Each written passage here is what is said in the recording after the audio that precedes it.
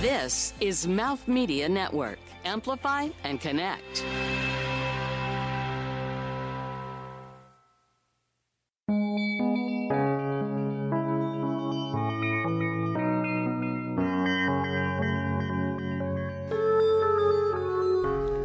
Florence Fabricant is without a doubt one of America's most important and prolific journalists.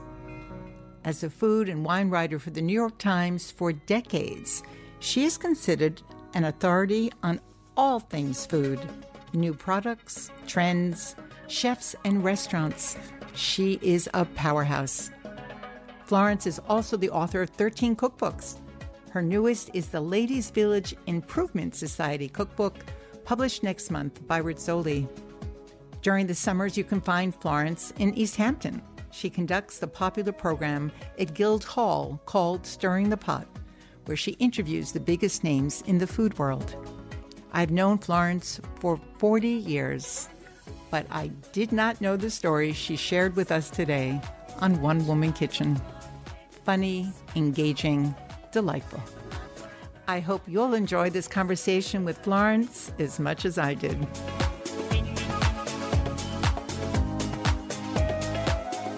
In the vast culinary landscape we share, we are all carving out a place for ourselves. Each of us, in our own way, is a one-woman kitchen. I'm Roseanne Gold, and welcome to my kitchen.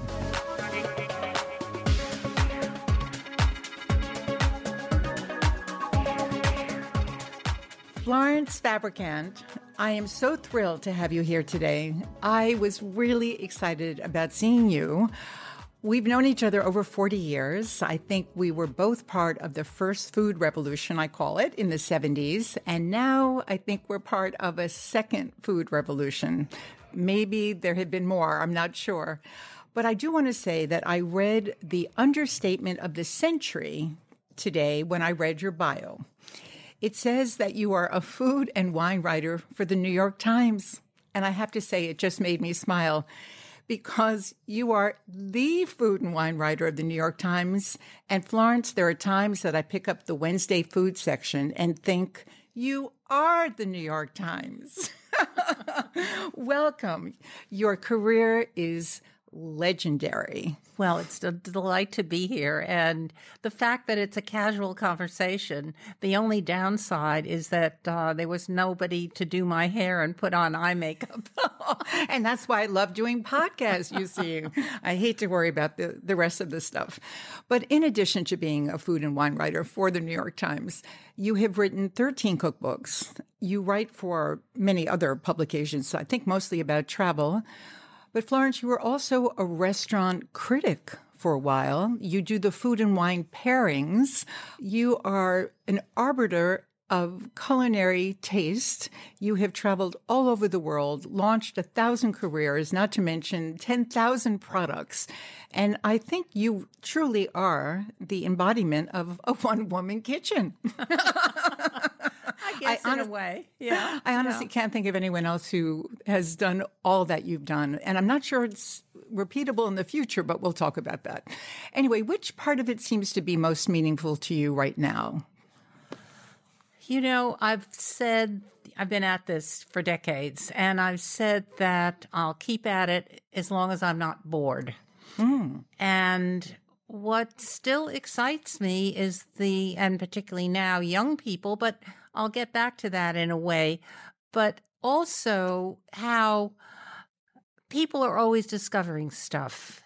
And while I'm not vegan, to see what's going on with plant-based dining and food products, some of which I wouldn't give you 2 cents for, but some of which are eye-opening and worthwhile, has me pretty amazed. I write about very few of them because I think a lot of them are copycat. A lot of what is going on with this wellness stuff, I find irritating because even the next new knife that comes across my desk is going to tell me that A, it's sustainable, and B, it'll make me feel great and save my marriage. And I'm tired of that. You think? Might ruin my marriage. Well, I know people turn to your column first thing on Wednesdays to see really what is new. And you have two columns. One is the Front Burner, which really is mostly about products. Yes. And the new other products, events, sometimes that kind books, of thing, right? yeah. But it's not just a question, because I know you and how discerning you are. You must receive or hear about, I don't know, hundreds of things every week. So you're not just supplying the news, you are actually creating the news by carefully choosing. I mean, that column is curated, and you have your own ideas about what people really should be buying, looking at, knowing about. Yeah. Well, there are certain restrictions for items that appear in that column, everything I do with the deep knowledge that I am representing the New York Times. I'm not representing Florence Fabricant, despite what people may think. I am representing the New York Times. And let me tell you, that is a heavy responsibility. Oh, yes. And the last thing I want to see happen is to have disappointed readers, which is why I keep my standards high. And which is why I ask people the kinds of questions I do, because publicists spin their pitches pretty much, and you have to kind of read through the ferns and find what's really worth growing. And nice. It's not easy, and I get besieged, and I get products over the transom. I can't tell you how many times I come home from a weekend and there is a bulging package of spoiled cheese at my front door that I never expected. Oh, dear. And there's no way to kind of control any of that, right? People do know where to send things. If people pitch a product to me, my first question is it available? Is it available retail? Because I don't want to write about something where I've got to send somebody off to eat a $150 meal in order to taste a certain spirit or ingredient. Absolutely. That's number one. And also, is it really new? And I can't tell you how often publicists have said, well, it's a new client for us. And really new is not a new package. It's not a new color. I mean, it's genuinely new. And when did it first go on the market? And can I ask you about it? And very often, they don't, it's not that hard to figure out what I need by just reading a couple weeks worth of columns. It's not that hard to know, if you're telling me about a new restaurant, that I will need to know the address. What's frustrating for me, and a big time waster, is I've got to do a lot of scut work that I shouldn't have to, but I do. I don't have an assistant. We have a fact checker in the department, but I don't have an assistant. I was going to ask you that, Florence, because it seems almost impossible that you don't, let alone a team of people. The sheer amount of work that you turn out every week. Plus, you are recipe developing for the wine pairing, and writing cookbooks and having to be out about towns to see what's going on. With a subscription to the opera and God knows what else. Well, exactly. You are just a total Renaissance woman in so many ways, in addition to being a mother and a grandmother, which we can certainly talk about. Usually I start the show with going back a little bit and taking a deep dive into childhood. So let's go there. And I don't know where you grew up, and I don't know who was in your kitchen, and whether anything happened in your childhood that was responsible for your life in food. I've always been interested in food. I can tell you that I remember I had to be younger than 4 because I don't think my brother had been born yet. I can remember when we would go out with family for Chinese food on a Sunday night. To me, one of the most important things was how much soy sauce I would put in my egg drop soup. It had to be the perfect color. And if I couldn't get it the perfect color, if I put in too much, I would not be happy. I'm still that way about coffee. when I add milk or half and half, it has to hit a certain color. Otherwise, I'm not happy. Oh, that's fascinating. And the other thing I'll say is that my parents told me, I don't remember how long ago, that when I was 3 or 4, they had a party in the apartment. And this was in New York City? This was in the Bronx. And they put all of the dirty glassware in the bathtub. And then after the party was over, they went into my room and couldn't find me. And they went into the bathroom and they saw that I had been sipping out of the glass, the dregs of wine and whatnot, and was sort of passed out on the bathroom floor. But it's sort of symptomatic because I can remember when I was 12, my father started serving me alcohol because he said, you are going to be with people and you are going to be served alcohol, and I want you to know how it feels and how it tastes and how to react to it. It was very smart. I did not go binging when I got to college because I'd been already drinking for, 5, 6 years. Talk about bathtub gin, right? Yeah. Florence, that's really a priceless story. So we have your father to thank in a way for your exquisite palate and drinking earlier. Let me say my parents were foodies. And what was the name before? We didn't use foodies up until fairly recently. I guess they were gourmets. Right? Yeah, Wasn't that I would kind say of the word? gourmet. Mm-hmm. Yeah. New restaurant in Manhattan. Their lives, we lived in the Bronx until I was about 7, and then we moved to Westchester. But my father's office was in Manhattan, and the whole focus of the family was really Manhattan. My mother was very chic. She would buy designer samples from these 2 women who had a little shop on the 2nd floor on Madison Avenue. She would shop at William Greenberg's. I'm telling you, very Manhattan oriented. We went to the theater all the time, and a new restaurant opened. My parents were there. Fabulous. And I grew up going to great restaurants in New York. My mother was a fabulous cook. And so the whole food thing was part of my life, even though it was not a career. But at the same time, like my story about the egg drop soup, yes, I have what I would call palate memory that is really excellent. I can still visualize and almost taste meals or foods that I had growing up as a young woman, and on various occasions, and it's stayed with me.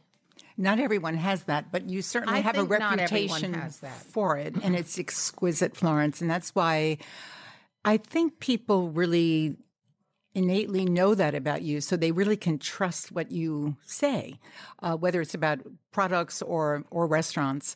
But you've had really this remarkable, very global career, because I know you started traveling and you've met every important chef in the world and have probably eaten in every great restaurant. But to go back a little bit, because I think going to Smith and then majoring in French also helped inform this, gorgeous living in France, palate. I spent a year in France while I was at Smith. So what did you major in at Smith? I know you were Phi Beta Kappa, but did you major in French at Smith as well? I did major in French because I could count my entire junior year. I was a very focused college student. I decided I would take courses where I could learn stuff that I didn't think I would learn on my own. I would take courses, literature courses that covered books like Ulysses that I didn't think I could easily tackle on my own. I wanted to learn. And the result was that my entire junior year spent in France counted toward the French major, which meant my senior year, I didn't have to take any French but one course, and I spent the rest of the time playing and dabbling in the kinds of, I took an Alfred Kazin American Lit course, stuff like that I just would enjoy intellectually, and that's what I did. Fantastic. And also explains so much, because really to know about food is to know about everything. It is not just what's on your Correct. plate in front of you. It's to have a world perspective and and curiosity. So, Florence, when we come back, I want to hear a little bit about some of those delicious dishes your mother made when you grew up, and then to talk more about your new cookbook coming out and some of the other things you're up to. And the gate to the garden of fulfilled desire is reached by a road. And here's a cooking tip to share. Actually, there are two. These from my guest, Florence Fabricant. If you have a potato ricer, for making mashed potatoes, it's the best tool for squeezing the liquid out of cooked spinach or cooked greens. Whole spinach leaves will not go through the holes of the ricer, but the liquid will. And so you throw everything in there, squeeze, and you're done. That's tip number one. Another tip is I found, not for the clam recipe that I discussed, because you want the juices, but if I'm baking oysters, for example, or clams with a breadcrumb topping, the best way to do that is not crumpled foil or rock salt or any of that. You take your Madeleine pan and cover it with foil and use the Madeleine recesses to bake your shellfish. From Florence's kitchen to yours, give them a try and pass them along. Florence, what were some of the dishes that your mother made growing up? What memories do you have? What memories do I have? My mother made fantastic chopped liver, and I still make it. And I don't think anybody makes it as well. Is there a secret ingredient? I think it's a balance of ingredients. My mother was never afraid to add salt. I have a very salty palate. I think of myself as the anchovy queen. I have low blood pressure, so I don't worry about it. I know a lot of people do, and I feel for them. What else? She would make salmon. She would put whole fillet of beef, like a Chateaubriand, on the barbecue grill. Ooh. She baked lamb shanks with tomatoes. It was a dish my father adored. She also baked, cut into squares, and I've never done this one, lamb riblets, cut into like 3-inch squares, each one topped with a slice of orange and a slice of lemon. Wow. And she would, I guess, broil them. She would also make for my father what he called Italian steak, because he loved Delmonico's, and my mother hated it. So I would have to go with him. But Florence, But what the a beautiful steak memory that is. Slathered in olive oil and garlic and parsley, my mother would make for him every now and then, which is how he remembered the Delmonico's steak. As I say, my parents went out to eat a lot. Yeah. A lot. I'm hearing a lot of joy and love around foods. Yeah. My mother also set a gorgeous table. Once a year, she would have some woman come with sample tablecloths and napkins, and she would replenish her table linens on a regular basis. She almost sounds like an early day Martha Stewart, Maybe Well- your mom could have had her own show, and also including great fashion statements, right? Very, very fascinating, Florence. So you got married to Richard, a lawyer. You had 2 children. And one day, I think you were living in East Hampton. Well, I was kind of between jobs, shall we speak. Before my children were born, I worked in advertising. I worked in market research at Compton Advertising, and that was really in the Mad Men day. And I'm still kind of resentful that nobody made a real pass at me. Yeah, My that's sort of best the friend- opposite of the Me Too movement, huh? My best friends were gay guys. And 3 martini lunches. And we did have martini lunches. In fact, with one of them, once a month, we would go, this guy, John, and I would go and eat lunch at a really great restaurant like Brussels or Pavillon, something like that. We did that regularly, which was great fun. But I learned a lot doing market research, particularly because the agency handled a lot of food products for Procter & Gamble. But that was the day when if they were going to photograph the results of using a box of Duncan Hines cake mix, Yeah. they would make the cake with 2 boxes of mix Oh, for the photo. well, they can't do that anymore. No, There's they can't truth do that in anymore. advertising. And they can't use talcum powder as brand X on the scrubbing the bathtub. But in those days they did. Yes. It was kind of fascinating.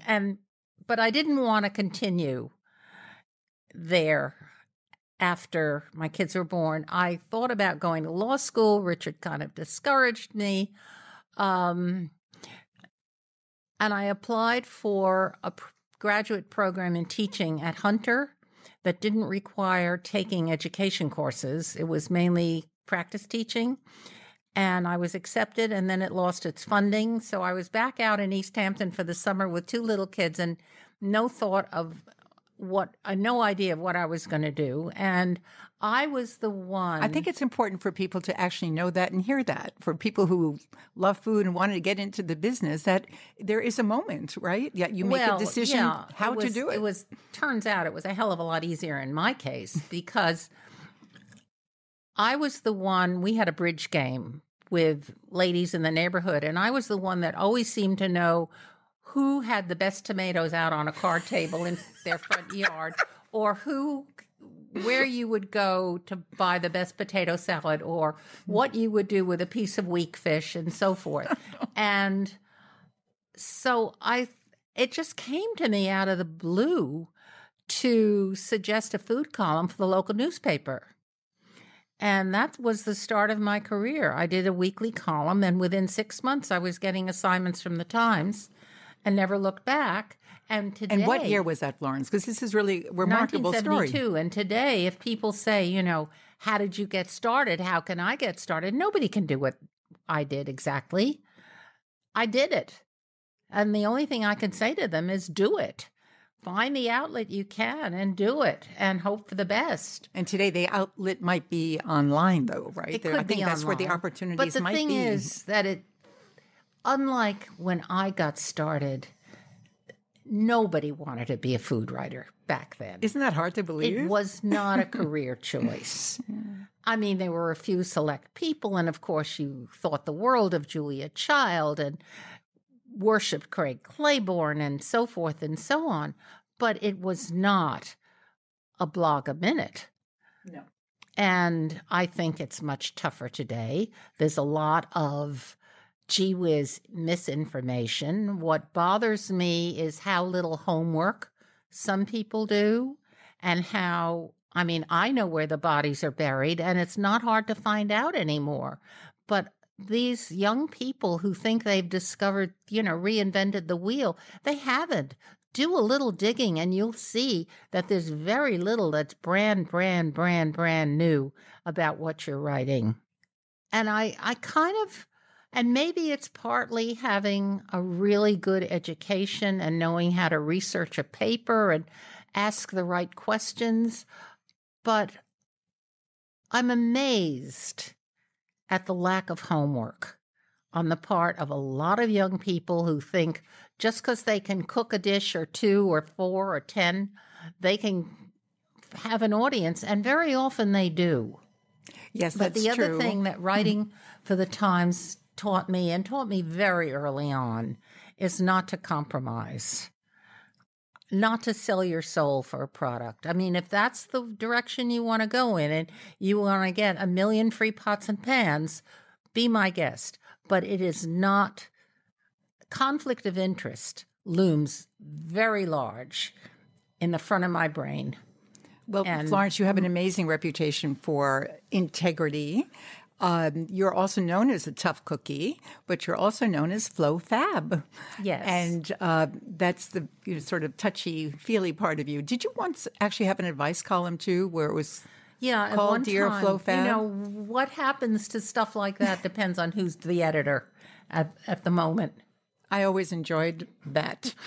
So we talked a little bit about childhood taste memories. And this is going to be a very difficult question only because you've experienced so much. But are there some adult taste memories that are so outstanding? A restaurant, a dish that you had somewhere in the world or cooked by someone you really admired? I still remember the fricassee of shellfish that Gilbert Lacause used to make at Le Bernardin, and he did it mostly in France. When they came to New York, some of the shellfish that he adored and used, whelks and some of these other little shelled creatures that Americans don't seem to eat. Periwinkles or Well, periwinkles you got in a little dish with at the beginning of the meal. No, but he couldn't quite replicate it here, so I remember it mostly from France, and I still remember it as being just so superb. And it's, sticks in my memory for that reason. There are a few dishes like that. I'd rather not recommend it or mention a New York restaurant. Sure. Because I totally there- understand. and let me say, there are so many, from a little pasta hole in the wall someplace to Chinese to you name it. So, but I do also remember, and I think the name was Nakashimaya, something like that, in Kyoto, where we had a lunch. And the restaurant was late in opening because the owner had been foraging, and he apologized for being late and came to the restaurant with a shopping bag full of what looked like weeds and proceeded for a counter with about 20 seats to make this incredible meal, at which he poured Japanese white wine. To go with it. Yes. So you remember the food, the dish, and the pairing. Yeah. Oh, that's wonderful. These are two great examples. Nakashigaya, I think. I'd have to look it up, but I could find it. But anyway, it was, you had to sit at the counter. And in most Japanese restaurants, you have to sit at the counter anyhow. And I love this idea of a bag of weeds, right? That really is now it's here, right? Yes, became the absolutely. future. Yeah. Really eating off the land, literally. Florence, what are your feelings about women in the food world and how things have changed for us? Well, you're talking about restaurants, products, or people? Because Restaurants it's all three and elements. Well, let's see. Well, you really nailed it right there, because women are so, I believe, more entrepreneurial than men. So they have started companies and become entrepreneurs and have products and businesses. They also have infiltrated fine dining, for sure. And so any way that you'd like to respond to that? I think when it comes to restaurants, women are finally beginning to rise, as they should have been for a long time. And it's a joy to see that. And I think when you're talking about women, you also have to discuss minorities, because the field was and still is, certainly in many countries, dominated by men. And that has to loosen up. It is, but there's a long, long way to go. But I think we all recognize that. As far as products go, I wish fewer women wouldn't waste their time on concocting some new snack bar because somebody in their family had an illness and couldn't eat anything else. I am so tired of these products, and most of them are not going to last. Most of them take a big investment and then take a big hit. There are more productive ways, I think, than having some little company. Now, some people are extremely successful at this, and they've done very well.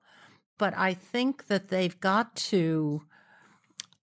a big shakedown coming. There's all of these little niche products that, if I must get a new water with a new flavor pitch daily. I drink plain water, thank you very much. I don't want my water doctored up with whatever it is.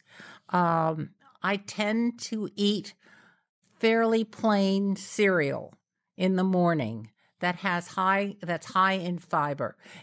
Most of the granolas that cross my desk, even if they're made with ancient grains or they're gluten-free or something, they have 2 grams of fiber, which is nothing, very little real nutrients, and too much sugar.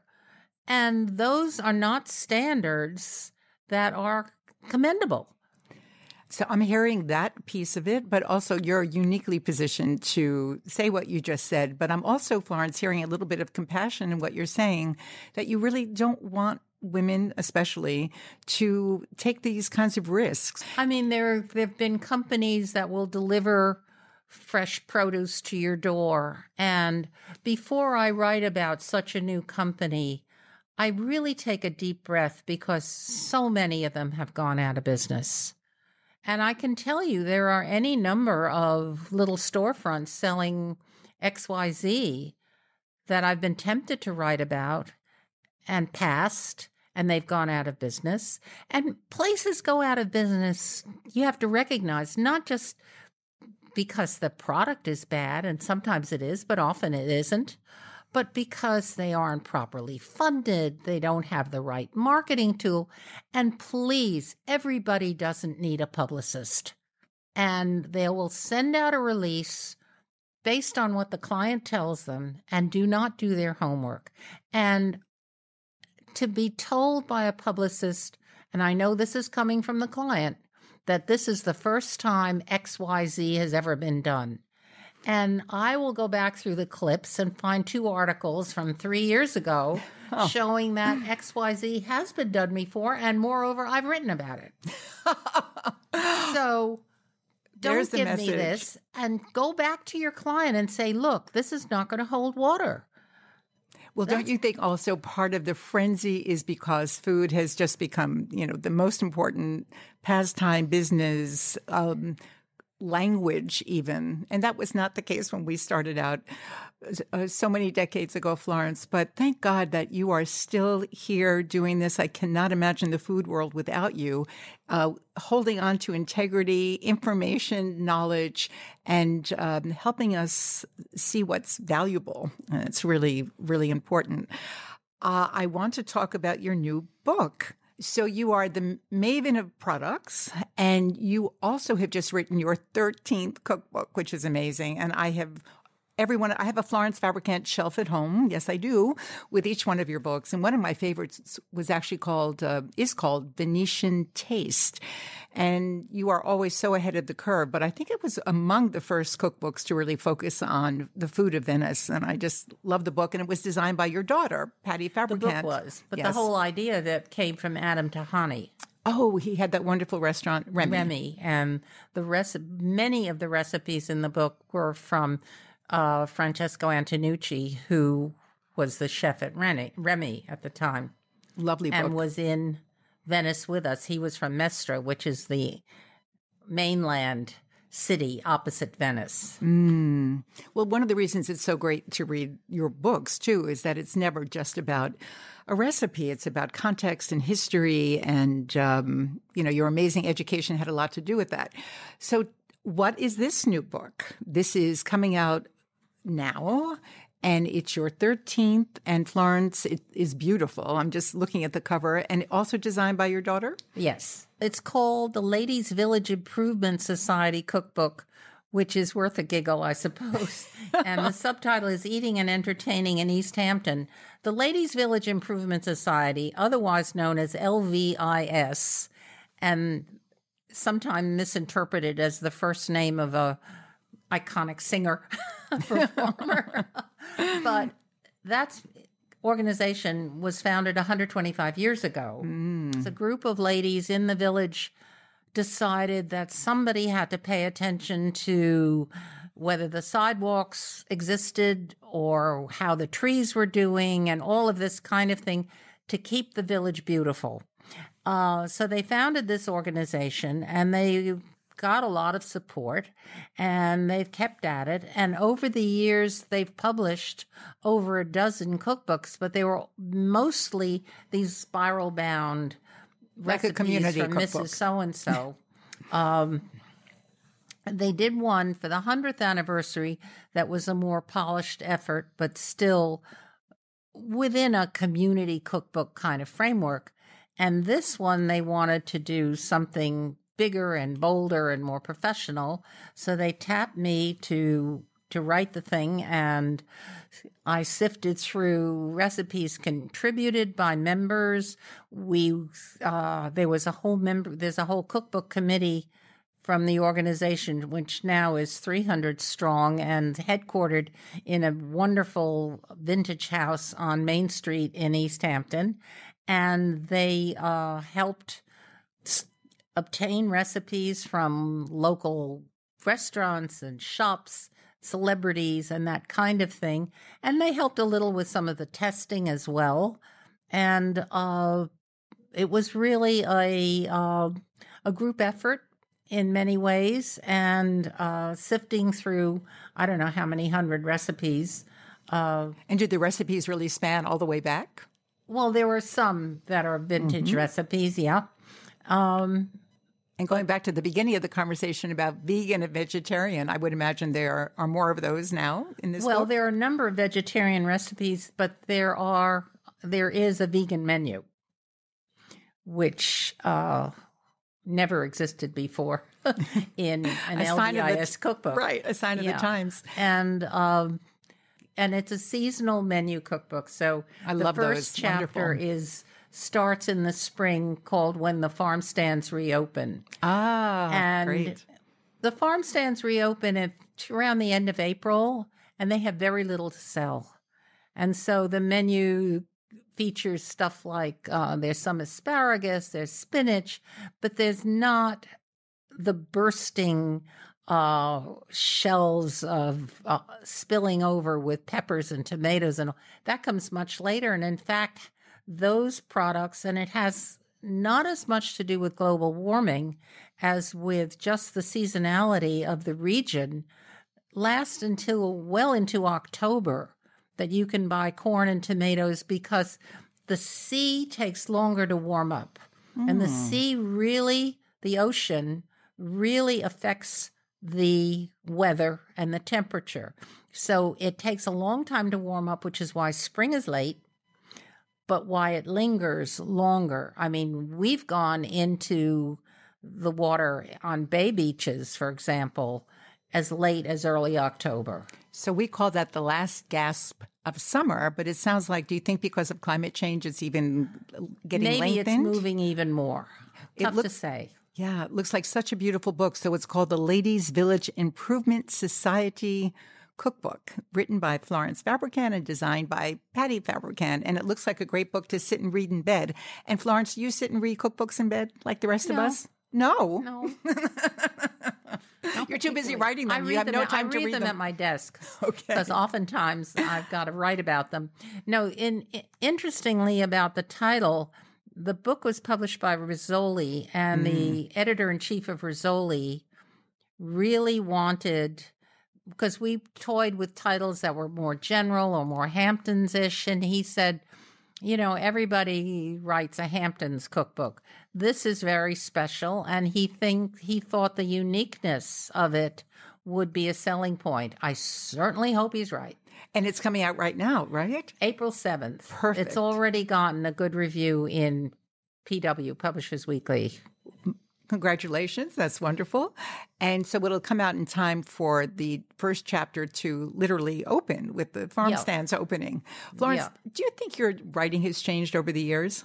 My writing has changed. Your writing style? Because I've made an observation. I don't know if it was conscious or deliberate. You know, I try. First of all, I think what's acceptable at the times has gotten much looser. And I am in a mix with people who write far better than I do, and whose work I so admire, and I strive to perhaps attain that level of turn of phrase. I struggle with it. And I think that over the years, I have become more relaxed and maybe pushing the envelope a little bit here and there. So I've noticed that. I'm so glad I asked, and that's what you're saying. I think your writing is warm and funny, and I'm noticing more metaphor in it. But of course, when it comes to describing food, you have to go to metaphors sometimes, right? There's only so many words we have in the English language. how many times can you say delicious? Yeah. Or disgusting. Now, there's a name for a new cookbook for you, Florence. That would be really lovely. You mentioned people that you're inspired by. Who are some of them? past or present? The person who contributed, I think, the most to my career, and this may surprise you, was a publicist, Nikki Singer. Oh, wow. Would she be thrilled to hear you say that, Florence? Tell me more. Nikki was amazing. Well, when I first started writing, and I was writing mainly for the Long Island section of the New York Times, which was the Sunday section that they published, Nikki Singer reached out to me with, I guess it was a product pitch or something like that, or an invitation to attend an event or something. But it was the first time a respected professional in the industry recognized me. And I felt for the first time had become a grown-up. And that was the start of a long and deep friendship until Nikki unfortunately passed away I guess it was about 12 years ago, from cancer. But we were very, very close. Close as personal friends, families were close, but at the same time, she was a superb publicist who understood the business, understood food writing. She opened doors for me in the wine world because she was doing a lot of work for Marvin Shanken. She really helped guide my career, I feel, and I think of her often. She was so really, beautiful. really, and we became extremely close friends. And she was really, really important to me. And, I could say Julia Child was an influence, and I loved Julia, and we had a personal relationship and so forth. But a lot of people can say that. With Nikki. She and Julia may have influenced my cooking, but she didn't influence my career in the same way. So lovely, Florence. Thank you. You've done so many things. Is there anything you haven't done yet, either in the food world or outside of it, that is making you curious right now? I'd love to learn Greek. Okay. Opa. And I don't know. I have no doubt next time I see you, you're going to know at least a dozen words. That's very exciting, Florence. And we do always ask for a legacy recipe. This is going so quickly, but well, it's funny about legacy recipe. It's either a recipe you want to be known for or possibly the last thing you want to eat. So it could be either one.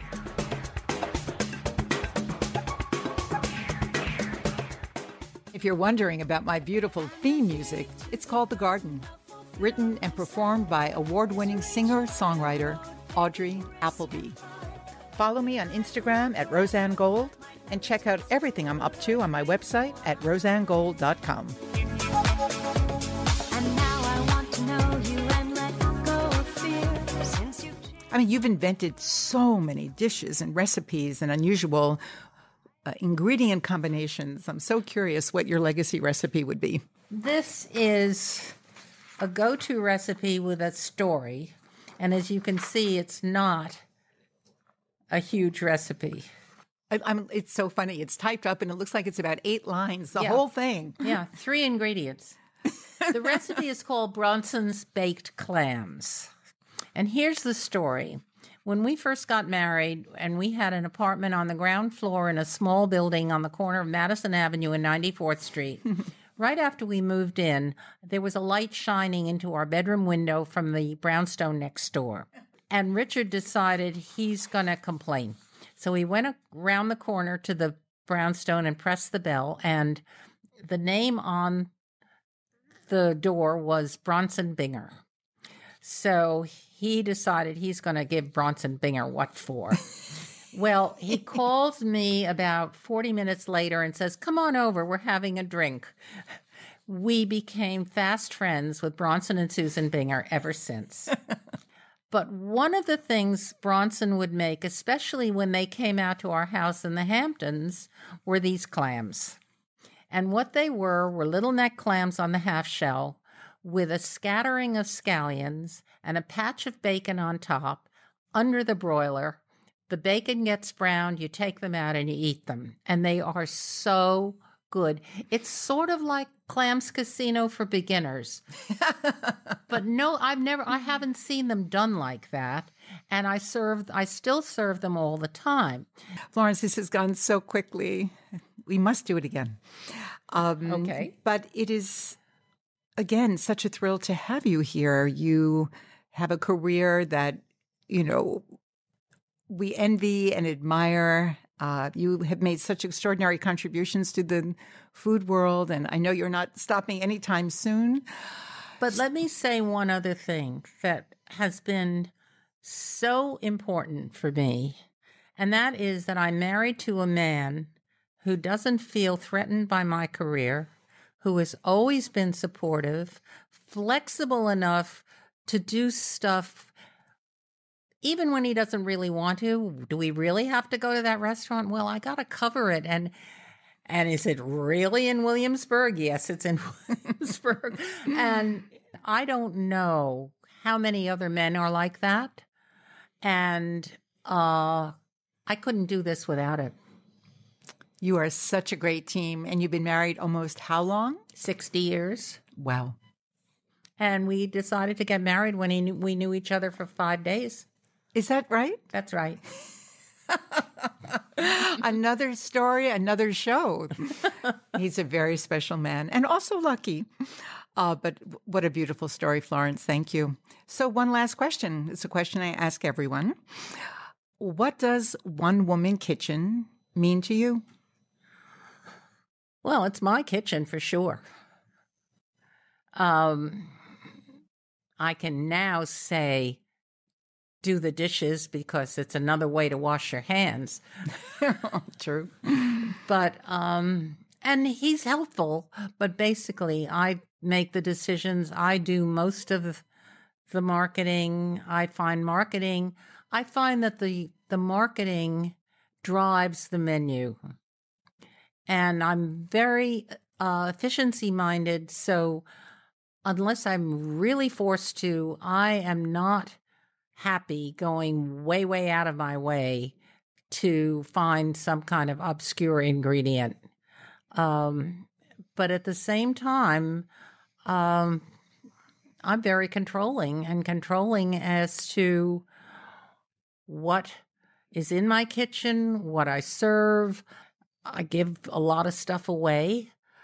And I could very nicely survive in a much less well-supplied environment. But certain aspects of the kitchen are important to me, and certain details also. For example, in our home in East Hampton, there's a central island, well, not a huge island, but it's a workspace. But I purposely had it made 4 inches lower than normal countertop, much to the contractor's dismay. Counters are 36 inches. I said, not mine, not this one. I mean, the others had to be the regular counters because of the height of appliances. But the fact is, I'm more comfortable at 32 inches if I am rolling pastry, for example. And that's what I have. And then I found out that one of the reasons for the 36-inch counter height is that back in the day when I think it was GE or Kelvinator or one of those companies was developing appliances, the woman that they had helping do kitchen design was very tall. That's something that could be in my son's book. Yes, and Robert, the name of Robert's book is? User-friendly, how the hidden rules of design are changing the way we live, work, and play. You got a wonderful review. And he is a very good cook. Well, he learned from the master. So it sounds like your one-woman kitchen is truly yours, but also a place of great joy. And Florence, it has been a joy to have you on. And Florence, how can people connect with you? They Through send me an email? email. They can try phoning. There's a whole email system at the Times. This is great. I think people are really going to hear and appreciate what it means to be the ultimate professional, which you are. Again, Florence, such a joy to have you with me in my kitchen. I would like to thank Roseanne for this opportunity to tell these stories because I don't get much chance. And Usually I'm doing the asking the questions, and it's kind of fun to unload like this. It's been great. Florence, thank you so much for this really inspiring conversation. And thanks to all of you for listening to Florence and Me. I'm Roseanne Gold. One Woman Kitchen is produced by Mouth Media Network. Follow me on Instagram at Roseanne Gold and check out everything I'm up to on my website at roseannegold.com. Thank you for listening.